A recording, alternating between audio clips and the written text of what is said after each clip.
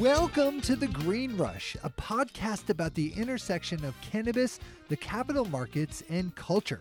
On a weekly basis, hosts Ann Donahoe and Nick Opich of KCSA Strategic Communications speak with the business leaders, financial experts, cultural icons, legislators, and generally interesting people moving the cannabis and psychedelics industries forward. This week, Ann and Nick are back for a new episode with special guest Deborah Mash, PhD, CEO and president of DemeRx, Inc., a special stage drug development company. Dr. Mash joins us this week to discuss how ibogaine works in the brain and body, the drug's therapeutic potential to treat addiction, the various aha moments she's experienced in her career and how that led her to focus on psychedelic medicines, and what's next for the company and medicinal psychedelics. If you're interested in learning more about DemeRx, Inc. and ibogaine, visit the links in our show notes. Also be sure to follow Dr. Mash and DemeRx, Inc. on LinkedIn. So sit back and enjoy our conversation with Dr. Mash of DemeRx, Inc.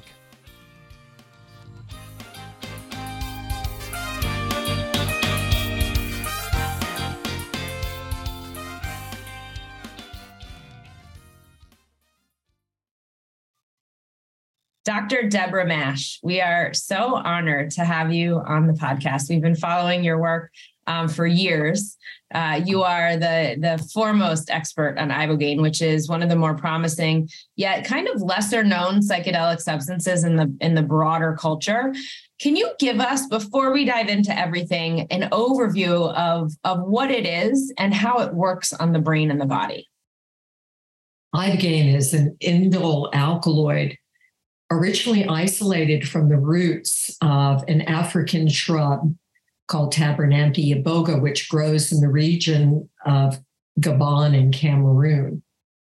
It has a very long history of ethnopharmacology and ethnobotany, and it is used in a particular dose range for inducing religious experience by practitioners of the Witi religion in the region. So this is an active sacrament, if you will, in Africa right now, today, with many people who follow this tradition. It's a sacred plant. And it makes its way into the United States. It was used in the 60s when psychedelic therapy was really just beginning to make its way into, kind of a gray zone of practitioner use. But there were many people. I'm amazed myself as I go back now in time and talk to psychiatrists and therapists and psychologists who were actually working with these substances. Of course, MDMA was being used. But the ibogaine is unique of all the psychedelics. And the late Sasha Shulga explained it to me this way. He said, if you put psychedelics in boxes, there are 4 boxes. One box is LSD and psilocybin. Another box is the tryptamines. The other box is hallucinogenic amphetamines, and ibogaine sits in a box by itself. The pharmacology of ibogaine is somewhat related to ketamine, but it's way more complicated than that because it has an active metabolite called noribogaine, which also hits a distinct number of targets.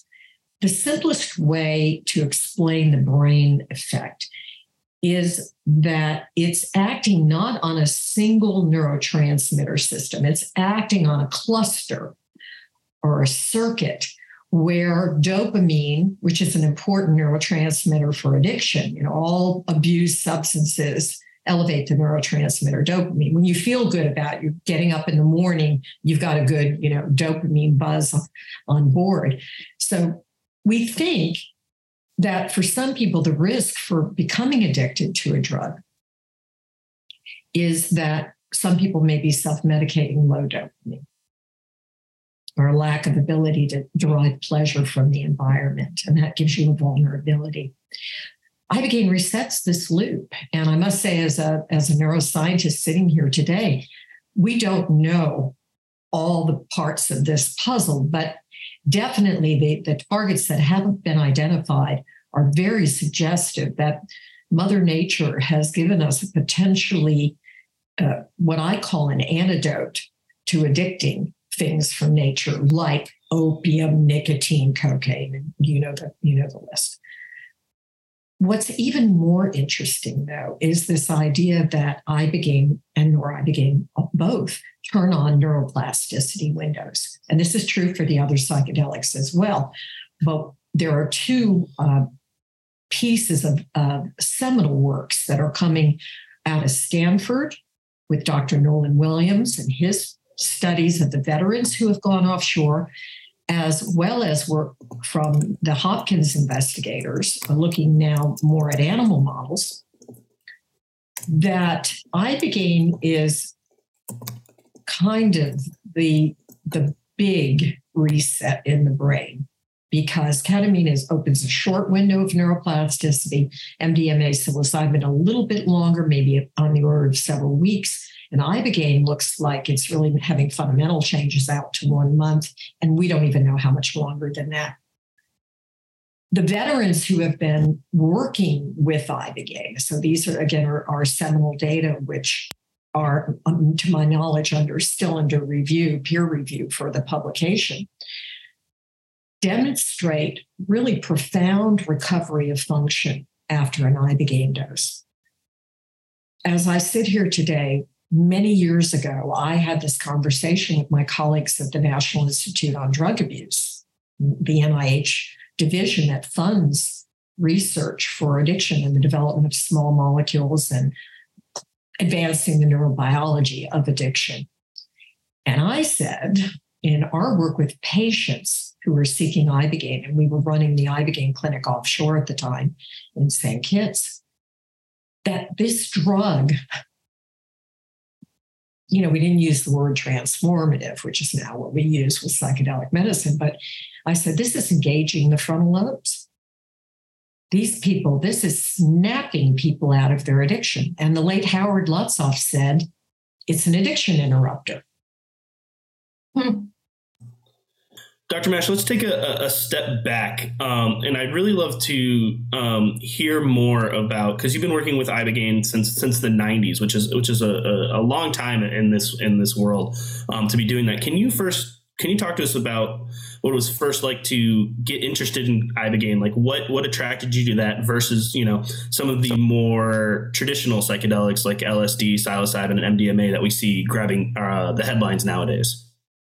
There was a series of what we call synchronous events that led me to ibogaine. One of the big ones was the fact that I had set up my laboratory working with medical examiners and other people around death and dying to be able to accession brains donated for medical research. And I'm, in fact, the founder and former director of the University of Miami Brain Endowment Bank, one of the largest biorepositories of postmortem human tissues donated for research. And I'm very proud of that. We've actually helped many academic and industry investigators over many decades. But here I am, I'm working in my own laboratory and I'm working with medical examiners, and Miami-Dade gets hit hard with the cocaine epidemic. So as you can recall, the Miami Vice days where we had so much cocaine, because we were a transshipment point of entry into the United States. Cocaine was coming in through the Bahamian corridor into South Florida. It was hitting the streets, and when we get crack cocaine use, medical examiners, there were all these young people dying with what we thought were recreational levels of cocaine in their blood. I submit a grant to the NIH and NIDA. We get funded on a first submission, which is very unusual. Now we get the money and I bring the team together and I say, okay, we've got this money from the NIH. How are we going to, utilize these important funds to really make a difference? and not only in our community, but also to inform cocaine addiction. What are we going to do? And that leads me to the discovery of cocaethylene, the ethyl homolog when you drink and use cocaine in combination. And why do I bring this up? Because we get national recognition for this right in the first year of our grant. And to make it even more interesting, the Science magazine names us the Miami Vice metabolite. I'm traveling around. I'm giving lectures. We are in the news. We are in the news. And what happens next is in the process of me touring around, lecturing about our discovery of this Miami Vice metabolite, I start hearing about this drug from Africa that can break the cycle of addiction. And I remember vividly, I was at a conference. The president of the University of Miami asked me to join him to present to the Coalition for a Drug-Free America. And I'm sure some of the listeners will recall what that is, but that was the old just say no days, right? Mm-hmm. Just, you know. Yeah. I was giving the lecture about our work, and a Black gentleman came up to the podium afterwards to ask me a question. And I was surrounded by many people. There were a lot of people all wanting to talk to me about the work that we were doing. And this gentleman says to me, have you heard about this drug from Africa? And he's very animated, totally animated, trying to get me to pay attention. And I'm looking at him like, no, I've never heard of this. I really don't know what you're talking about. And I'm sorry, sir, but do you see all these people around me that are trying to ask me questions? I apologize, but I don't know what you're talking about. And I've never heard of it. So anyway, but thank you. And I kind of pushed him away. That was the first time I heard about Ibogaine. The second time I heard about Ibogaine, I was at the College on the Problems of Drug Dependence. The second time I heard about it, I was attending and presenting at the College on the Problems of Drug Dependence. And I was getting bored with my own research, actually. And so I said, I'm just going to sit in this other room. And it was a cocaine session. And I'm going to sit in the back of the room, and whatever was going on in that, I'll learn something. Okay. I'm, got my program on my lap, and I'm reading the program. And this professor from Albany by the name of Stanley Glick gets up there, and he's giving this drug from Africa to rats who are self-administering cocaine and heroin, and they stop taking it. And I go, wait a minute. That's that same thing. That's that same drug that gentleman was trying to get me to pay attention to. Now I've heard it twice. When I come back from that meeting and I go to my office, there was a message on my answering service from Howard Lutzoff, who made the seminal discovery and was running an underground railroad of addicts helping addicts. It was the International Coalition of Addict Self-Help and the Dutch Addict Self-Help movement in Amsterdam. And he calls me up because he wants to use our work on cocaethylene to support a polydrug dependency patent, which has long expired, to get that patent issued. And at the time, he had 4 patents already with Ibogaine, one for opiate, one for nicotine, one for psychostimulants, and the other with alcohol. And now he was going for polydrug. I asked him, I said, you're the man behind Ibogaine. What is the drug? How does it work? What's the mechanism of action? And he said, all right. He said, I'll come down to Miami. And I said, well, bring your data. Come on down. We're all ears. I want to hear about this. Now my interest is piqued. And Howard and Norma Lutzoff flew into Miami, met with me, my colleagues, my ex-husband, a few other people. We all went out to dinner, and he brings with him his data, which at the time was a box of kind of junky papers and newspaper clippings. He had no data, but he had something extremely important. He had worked very, very hard to get Ibogaine, sources of Ibogaine, manufactured in a way that the FDA would allow to be administered to humans. He invites me to Amsterdam. I get on a plane, I fly to Amsterdam, and I see 3 men administered Ibogaine. 2 were opioid users, and 1 was freebasing cocaine. And I mean, a lot of it.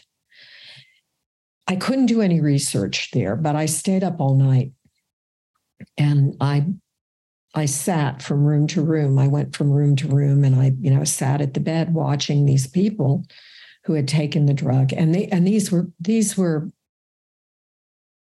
men who really struggled with addiction, understand me. And one young man was a musician, really talented young musician, and he had been, injecting lots of heroin for a long time. The other man, a very gentle, loving soul, beautiful man. I'll always remember him. I'll always remember him too. And he had been on methadone for a very long time, struggled with addiction for a very long time. And I watched him transform. I watched him come in very sick, dope sick, and then take a single dose of Ibogaine. And the next day, get out of bed, shower, shave, clean up, and sit at breakfast across the table from me and look like a new person. I mean, I'm sitting there and I'm looking at this and I'm seeing it with my own eyes. I'm seeing it with my own eyes. And the aha moment, we talk about pre-contemplative, contemplative, ready for change. Each of these young men were ready to, forge a new path. Mm-hmm. They got back their self-control. They got back their belief that they could change it. They could change their behavior, that they had this amazing insight into why they were abusing drugs. They weren't dope sick. It completely blocked the signs and symptoms of withdrawal and the cravings. These men did not run out of there and go out and score dope. I mean, they were in Amsterdam. They could have. Right. But they didn't. And so I was like, my God, what is this? And I came back to the United States, and I did what I think a good scientist would do, which was to report what I saw. And I went to the University of Miami. I went to my dean of research, and I told him what I saw. And I said, we have to study this. And when I told my dean of research, I said, we in the academic community, given the magnitude of the drug problem in our society, we need to study this drug. We cannot leave this stone unturned. I was invited to go up to the National Institute on Drug Abuse to give another talk about coke-ethylene. By now, I'm really sick of coke-ethylene, by the way. I was done. Because I would go, yeah, that's old news, I wanted to get into patients. I wanted to test this drug because maybe it was a solution for our societal problem. Maybe it was another tool in the toolbox. And at the time, we had nothing. What did we have? We had methadone. That's it. Methadone. Nothing else. And this is the early 90s? No. 92, 93. Naloxone wasn't there. Shantax wasn't there for nicotine addiction, and there was nothing for cocaine or psychostimulant addiction. Guess what? As I sit here today, there still isn't anything for that. So here we are. Fast forward, I present to NIDA. I talk to my colleagues at NIDA because you got to fund this research, right? You need funding to do clinical research, and you need a whole bunch of dollars to do clinical research. And where my laboratory was funded, but not for Ibogaine. So I had to seek funding. And Howard Lutzoff, unfortunately, although he had the drug supply, he did not have the funding either. I went to NIDA. I spoke to my colleagues. I told them what I saw. And I told them that University of Miami was going to submit what is called an academic investigator-initiated protocol to the FDA. And that's what we did. And I'd never done that before. I honestly did not even know how to do it. But I'm a fast learner. So we worked very, very hard. I was able to recruit a stellar team of academic investigators, not only at the University of Miami, but also at University of California, San Francisco. This was the premier pharmacokinetic group. I mean, these were pharmacokinetic modelers. Ibogaine is a complex drug. Its metabolism is really a complicated puzzle in and of itself. And I had collaborations with the University of Toronto and Rachel Tyndale, who was the reigning expert of looking at cytochromes. These are the liver enzymes that metabolize Ibogaine. And so she put her, kind of portfolio of lab skills and talents behind us. We just had so many good people. We had people from the United States Public Health Service. And by the way, the FDA was extremely collaborative and helpful. That division, the division that evaluates drugs for the treatment of addiction, anesthesia, pain meds at the FDA, were extremely collaborative and helpful to us. I mean, they kind of were expecting an Ibogaine IND to be submitted. And when ours came in, they were extremely helpful. So we were able to actually get FDA approval first in 1993. And then with the modified protocol in 1995. They gave us the green light. They green lighted us all the way. Again, we worked very close. They treated us no different than other people who would be submitting protocols. I mean, we had to check the box, as we like to say, with an FDA submission. However, they recognized the importance of the problem, and they welcomed us to the table to begin this work on. And then there was Ibogaine. There were only 3 of us that had approved protocols to work with psychedelic medicines. And, Ibogaine was Schedule 1. So we were early. We were early to this.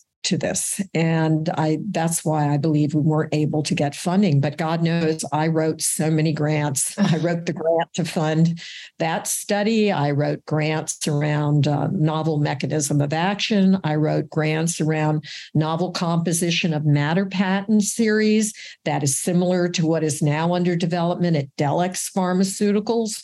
People are trying to make analogs of Ibogaine that have a different safety profile, but maybe capture this reset in the brain, or what they call the psychoplastogen effect, the ability to turn on this healing neuroplasticity in the brain and treat the underlying cause of the addiction, not just, medicating the symptoms, which is what buprenorphine or Suboxone, Sublocade does for people who are in an intractable cycle of use of opiates.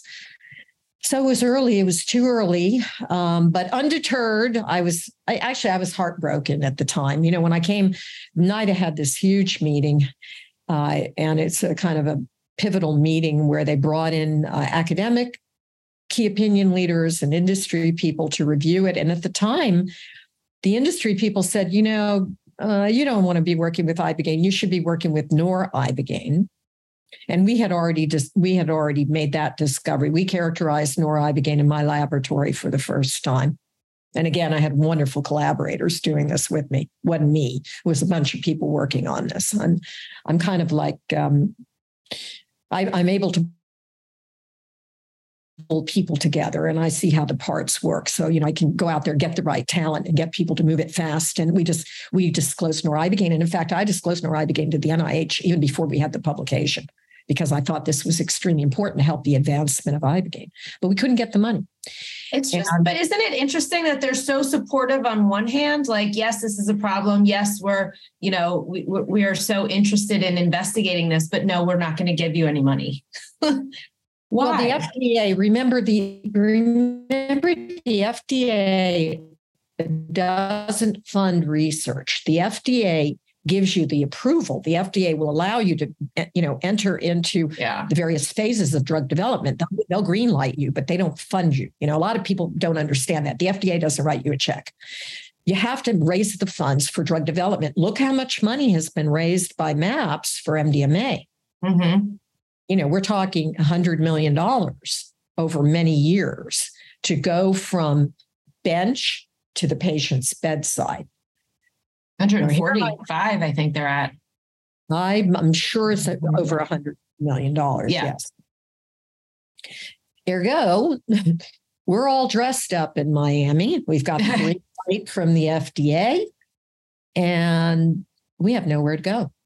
And I remember that night. Oh my God, when NIDA had that hearing, and I was in there, I was going down swinging, so to speak, really championing the molecule and fighting for it. And then, it was clear that they were not going to fund this. And I know that NIDA was looking at submitting their own protocol separate from us at the University of Miami. I never quite understood why, but I mean, we were set up and had the team, but they wanted, I don't know, I'm not privy to what the decision making was inside the NIH on that one. But be that as it may, NIDA has been very good to me for many decades. I'm still a NIDA-funded investigator collaborating on projects, but I couldn't fund Ibogaine. So what did I do? Well, that day, I had nowhere to go that evening. People were going off, various groups were going off, and I wasn't invited to go anywhere. Because they were, it's true. It's really true. It kind of hurt me actually, but whatever. We never really leave high school, do we? No. Well, I don't. People still wonder, like, what is wrong with this woman scientist that she's still, running around like Joan d'Arc with Ibogaine. But I sat there there I was, all dressed up and nowhere to go. And two young men from Goldman Sachs walked up to me, the Alinsky brothers. And the Alinsky brothers looked at me and said, Dr. Mash, would you like to go to dinner? And I said, yes, but I didn't have any plans. And they sat down and we discussed how you would fund Ibogaine. And they were, they were in the private, they were investment bankers. And they talked to me. And basically, I came back to Miami and said, okay. I went back to the University of Miami and I raised money from family and friends.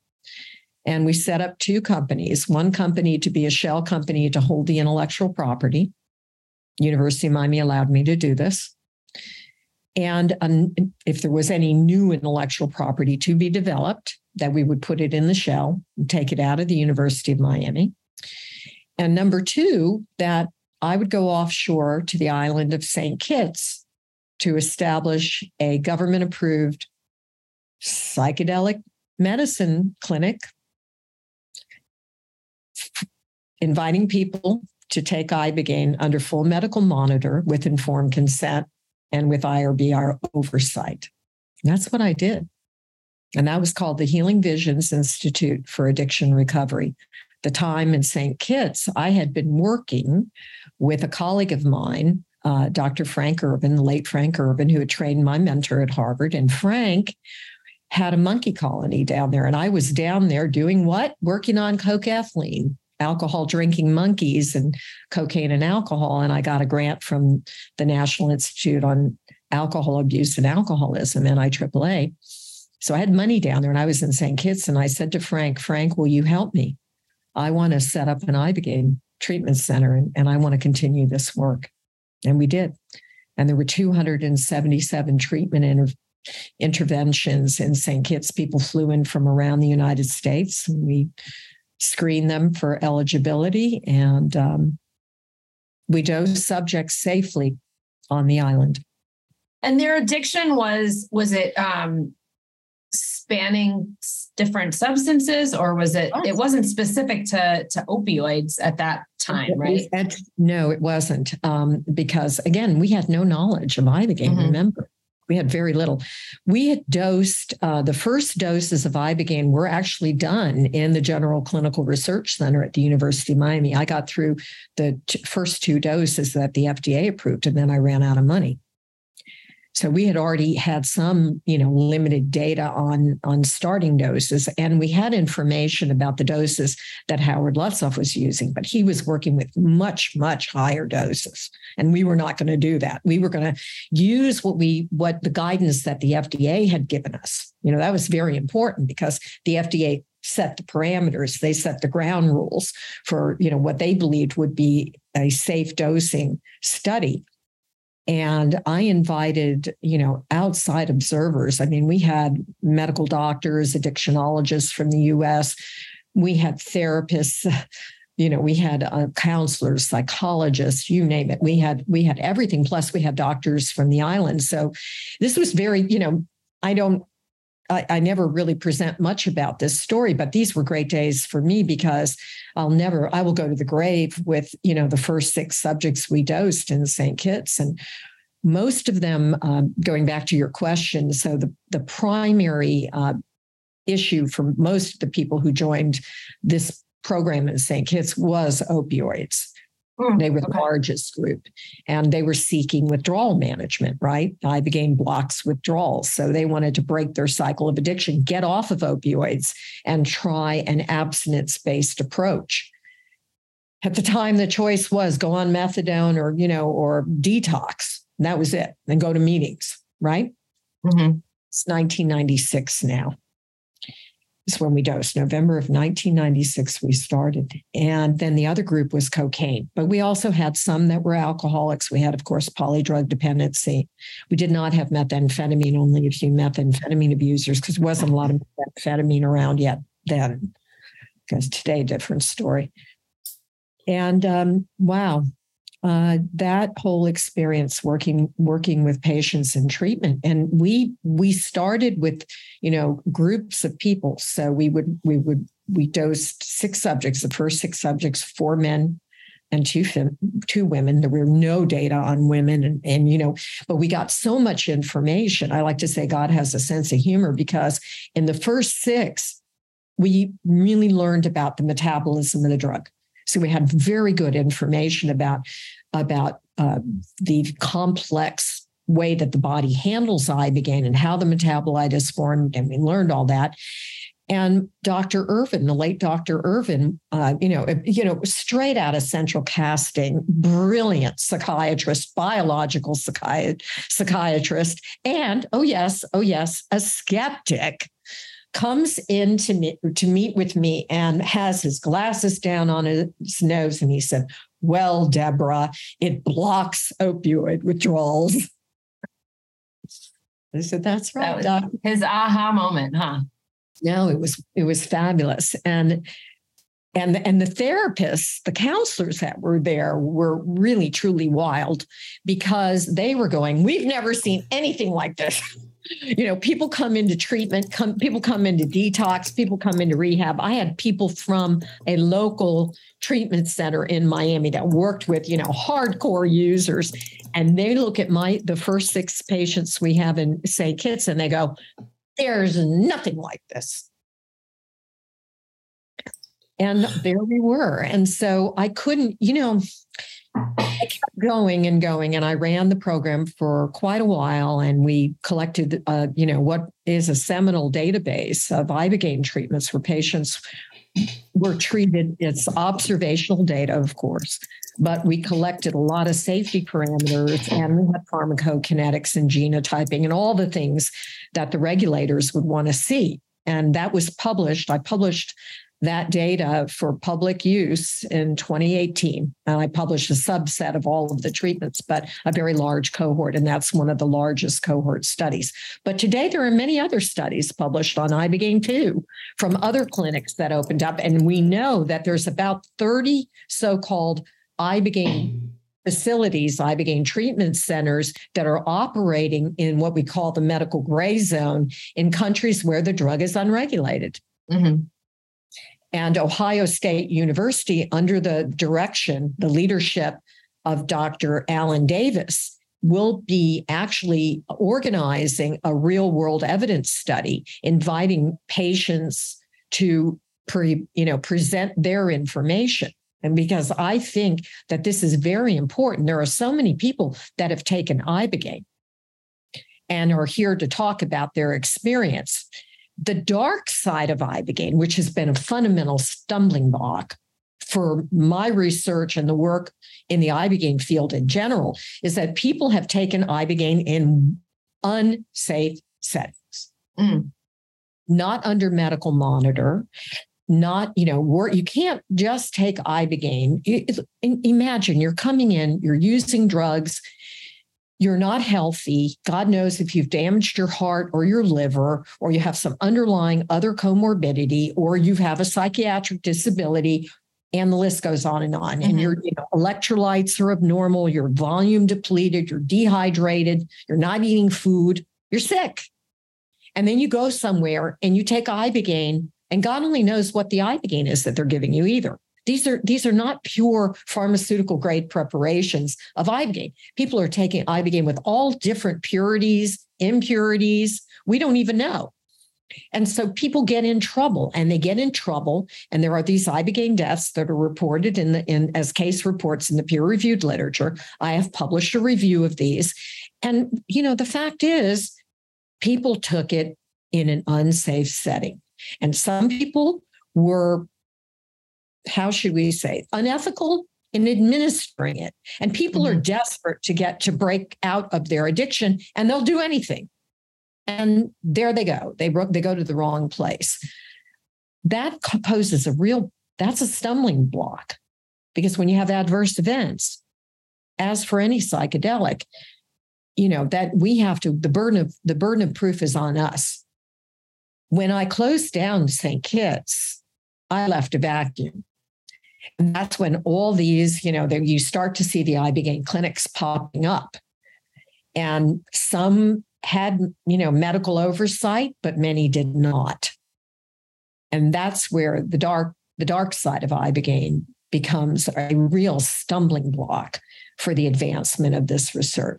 And I started DemeRx, and there's the DemeRx years intervening. But in 2018, at the height of the opioid epidemic, I had a real crisis of conscience. And I can remember sitting in my living room by myself alone and thinking about this. And I thought, I have to finish what I started. And in 2018, I did that. I stepped out to work full-time on this. And I went back and took over a company that I founded. I took over DemeRx. I reorganized it. I had to put it into Chapter 11, do a complete reorganization on the company, pay off accrued liabilities, bring in new talent, new leadership, fire the board. And I did all that. And I did it all in 1 year. And at the end of that year, right when we are clean, we have a clean company and we're ready to go. And my plan was to develop both molecules. And that's when I met people from Ion. Questions? Can you hear me? So yes, it's coming in and out a little bit, but that's when you met the people from Atai, I believe is what you said, right? Yes.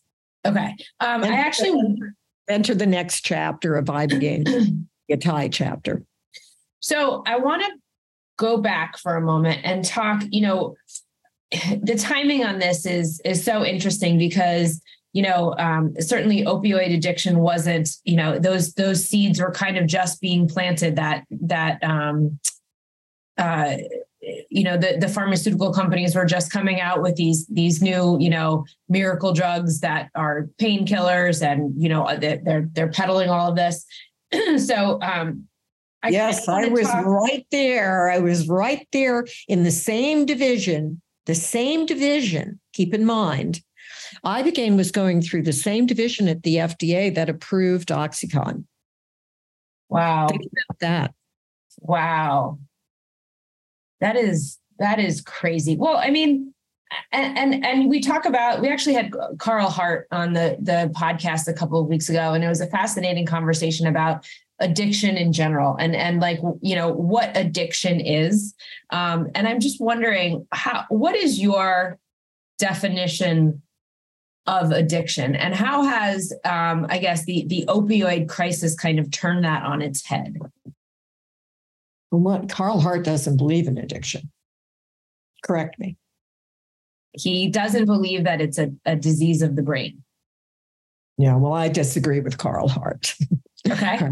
Dr. Mash has studied the brain of people who have died with the diagnosis of opioid use disorder and cocaine use disorder, among others. I have actually handled the postmortem tissue of individuals, the sons, the daughters, the mother of people who died from opioid intoxication deaths or cocaine-related deaths. I've spent decades doing this research. And I can tell you that the number of genes and gene products and proteins, I'm working on genomic research with colleagues from the Icahn School of Medicine, the leaders in the field, RTI and other places, Case Western, Yale, people out at UCLA, who are studying the brains of people who have the diagnosis of an addiction. And they are disclosing fundamental changes at the level of the DNA, epigenetic changes, regulation at the level, methylation marks, histone marks. Come on. This is an acquired disease. Addiction is acquired. If you don't go out and get high on dope and become dependent on it, you're not addicted. You can have a genetic risk. Most of us have somebody in our family who has mental health or addiction. There's addiction in my family on my father's side. Okay, there's other mental health issues on my mother's side. So, we all have this. We don't really want to talk about it very much because nobody wants the stigma of mental health or addiction. But hello, how many people do we know? How many people on this call do we know that have a loved one or a friend or somebody else very close to us that has a loved one affected? Oh my God, it touches all of us. Everybody. That's right. I disagree with Professor Hart on this one because it is an acquired disease of the brain, and drugs of abuse hijack the neurotransmitter systems and they cause dysfunctional plasticity. Drugs of abuse hijack plasticity. Our brain, there are more neurons and neural connections in the brain than there are stars in the Milky Way galaxy. Our brain is really complicated. And, even if you have a risk for an addiction, doesn't mean necessarily you get addicted. If you don't go out and get high, you don't pick up a nicotine cigarette, okay, you don't smoke, you're not going to get nicotine dependence. If you don't go out and, start chasing the dragon and smoking heroin, you're not going to get addicted. Some people use drugs recreationally, and this, I think, perhaps is what he's talking about, and they don't fall in the deep, dark hole, but many do.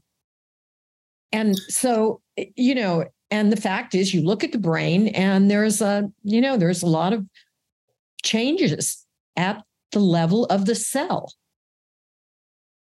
Now, if that isn't a brain-based disorder, I don't know what is. The other thing is look at the neuroimaging studies.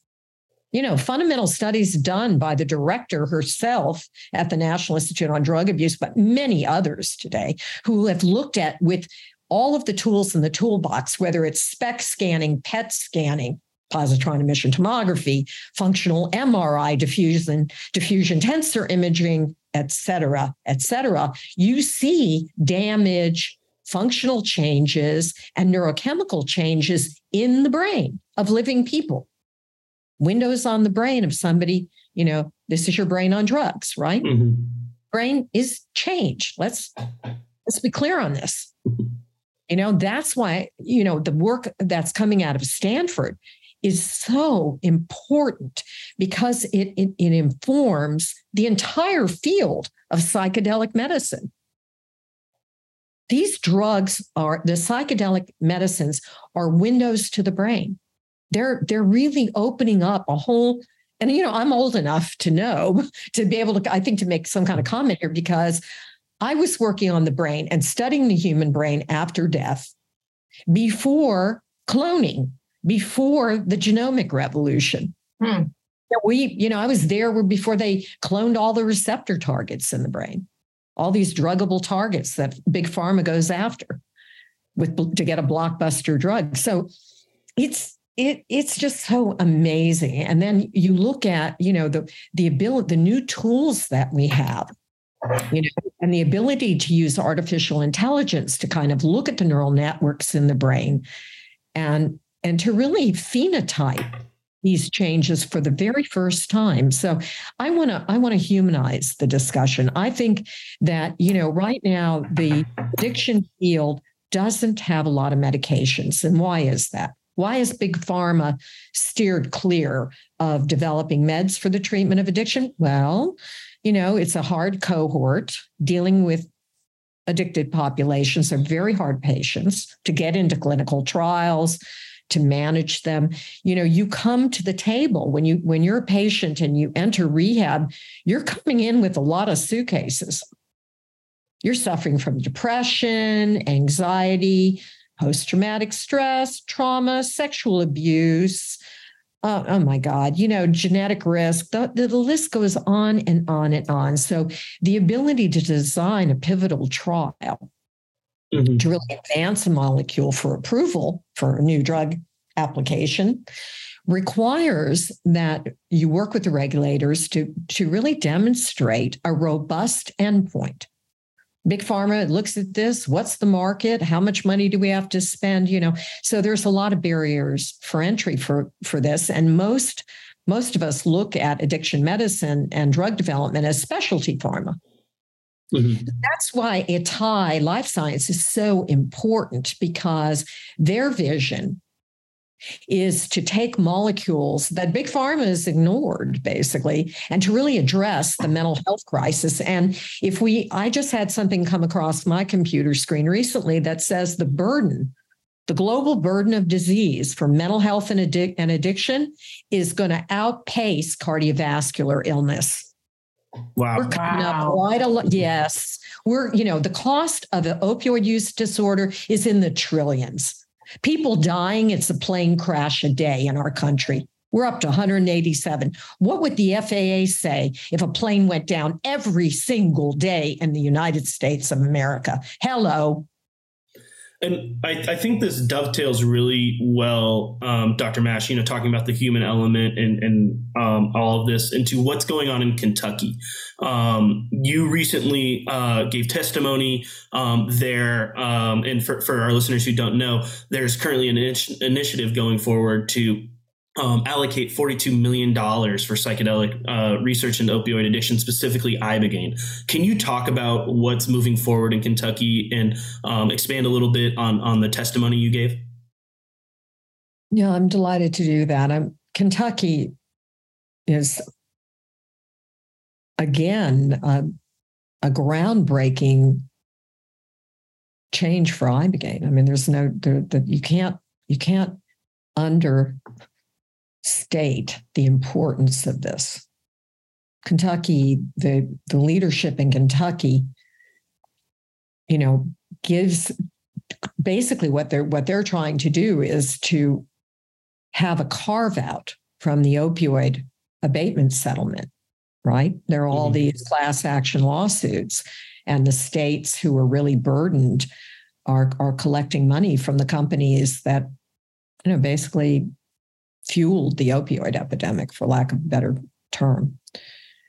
And Kentucky's unique here from several, the way I look at it again, historically, something to be said for someone who can go back in time and look at things. But Kentucky was the first one of the first U.S. Public Health Service heroin farms was located in Kentucky. Interesting fact. Wow. Kentucky was also an epicenter for the OxyContin epidemic. Because of the poverty in parts of Kentucky, those bottles of Oxy that were in the medicine cabinet suddenly became very valuable. So grandmother or grandfather had a bottle of Oxy in the cabinet. Those pills could go for $100 a piece. You're poor, you don't have money, sell your prescriptions. And there you are. Now we have a fentanyl epidemic. But in between all of that, we have 9/11, and we have more, the Taliban dumps a boatload on America of very pure heroin. So put those two things together, and all of a sudden you've got young people who are partying on Oxy. How many calls I got from family members calling me up going, Dr. Mash, my son was an honor roll student, and now he's shooting heroin. I mean, it would break my heart. It would break my heart. And then the families who would call me up or send me emails saying, I wish I had gotten my child a dose of Ibogaine. He's dead. And I don't mean to sound dramatic, but I can't tell you it just tears me up. It tears me up. And Ibogaine is not a magic bullet. It's not going to work for everyone. We don't want to oversell the science, but Kentucky Kentucky is really at the forefront. They are taking the bull by the horns, and the fact that they're even allowing the discussion to occur. And my understanding is that there are other movements in other states. Mm-hmm. And this is exactly what we need. We need a public-private partnership. We need to bring the best academic investigators from the state of Kentucky together. And there are some excellent groups in Kentucky. I mean, there's, leaders in the field of addiction medicine in Kentucky, one of which is Sharon Walsh. Dr. Sharon Walsh heads up many of the FDA-approved studies that were done, for example, around buprenorphine and lofexidine. So she's uniquely well qualified to help inform this discussion. And I believe that if Kentucky does put these funds and sets aside a certain amount of funds, and people will be able to, submit applications. Any qualified group can go in there and submit their application. It will have to be done with FDA approval. You cannot dose anybody without FDA permission in the United States. So you'll have to file an IND, just like I did many decades ago, back in front of the FDA, get in front of the FDA, have the conversation with the FDA, and the FDA will look at all the available information, and the FDA will weigh the benefits and risks. And if the FDA says you're good to go, and I believe they will, I mean, that's just my own personal belief system here, but I believe the FDA really, really wants to help solve this problem. I'm very pro working with the FDA because my experience with them has been incredible. Well, and I think another important part of this is that, going back to what you were talking about earlier of people that were suffering from this needing to go outside of the United States to get the treatment just because of the different regulatory hurdles here. It feels like the Kentucky, if it does follow through, that this begins a program where people can get help actually without having to, foot the bill for traveling out of the country or finding a center outside of the United States to be able to get this help. Like, I think that's like also a huge part of what's moving forward here. And, just getting people help in stateside, I think is, especially for veteran communities and stuff. We've heard too many times where that they need it. Yeah, where they need it rather than, having them have to search to find it. I think that's just a really important aspect of all this too, right? It's a huge aspect. The ability to have patients, so many people cannot afford to go offshore. And the most, the most urgent need is in parts of communities that are already underserved. Black and brown communities. This is an African sacrament. Yeah. We need, I don't know. Maybe I wake up in the morning and I look at the world through, my Ibogaine rosy glasses, but I see so many people so desperate for something else. And I think that, and we know from discussions with key opinion leaders, this is work proprietary to Atai Life Sciences, that it's interesting. There is a growing consensus among the doctors, the people who are providing treatment to patients every day, in addiction medicine services, addiction psychiatry services, that there needs to be alternatives to Suboxone and methadone for the opioid users. And let's give patients another tool in the toolbox. Ibogaine is an experimental investigational drug. It needs to be studied. We need to demonstrate robust endpoints. So you've got to have, efficacy endpoints and safety endpoints. But I believe that there is a wealth of information already in the peer-reviewed literature, not only from my work, but from other people. And again, our veterans, the men and women who served our country, who have to go, and there's a foundation, important foundations, two major efforts to work with our veterans. But I've heard numbers such as 1,000 SEALs, Navy SEALs, have gone to Mexico to take Ibogaine and have done so safely. And they are providing public testimonials and helping other members go for treatment.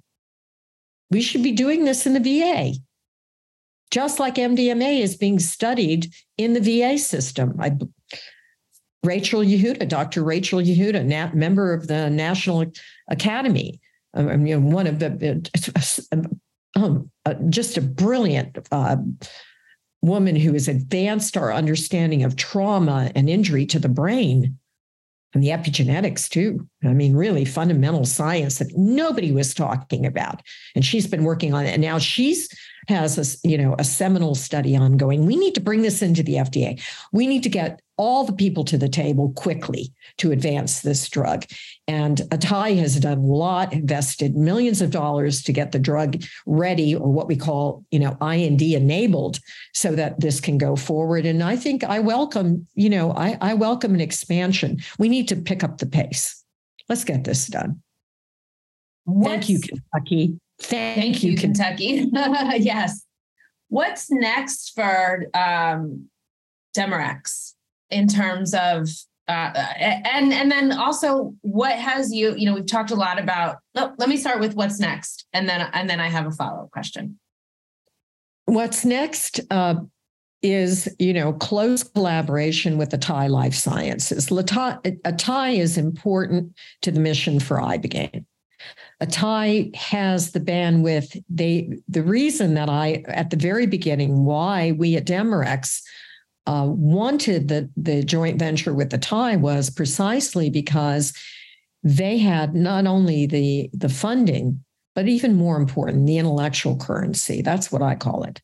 They had people that were knowledgeable in the area of drug development. Drug development is not for the faint of heart.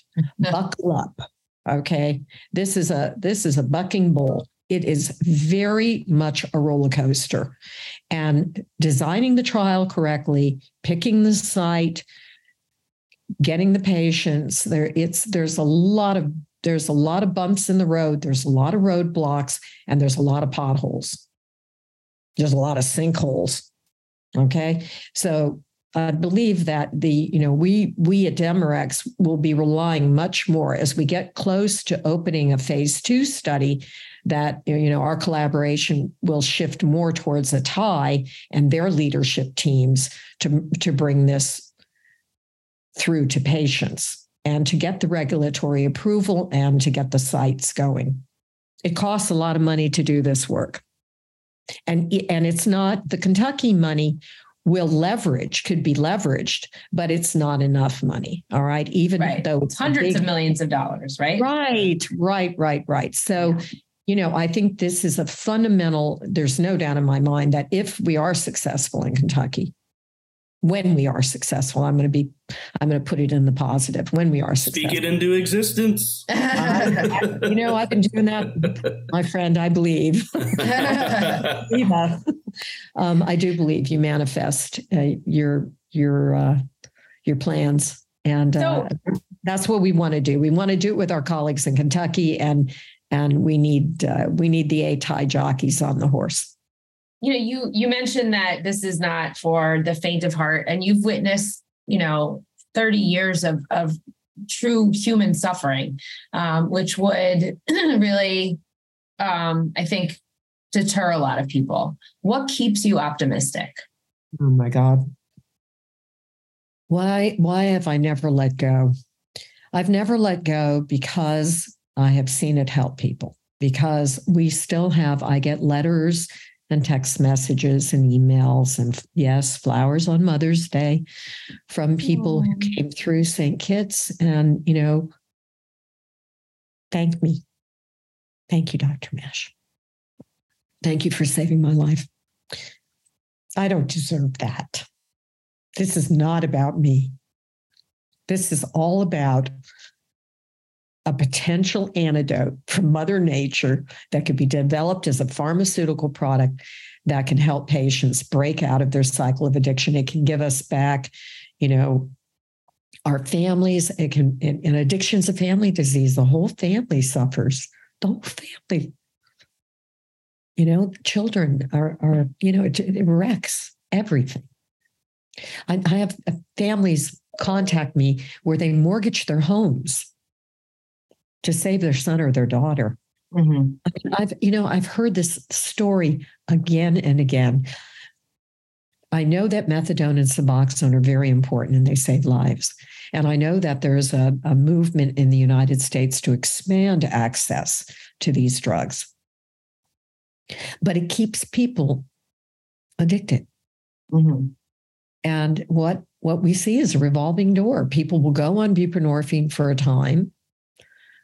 Our insurance policies are paying for it.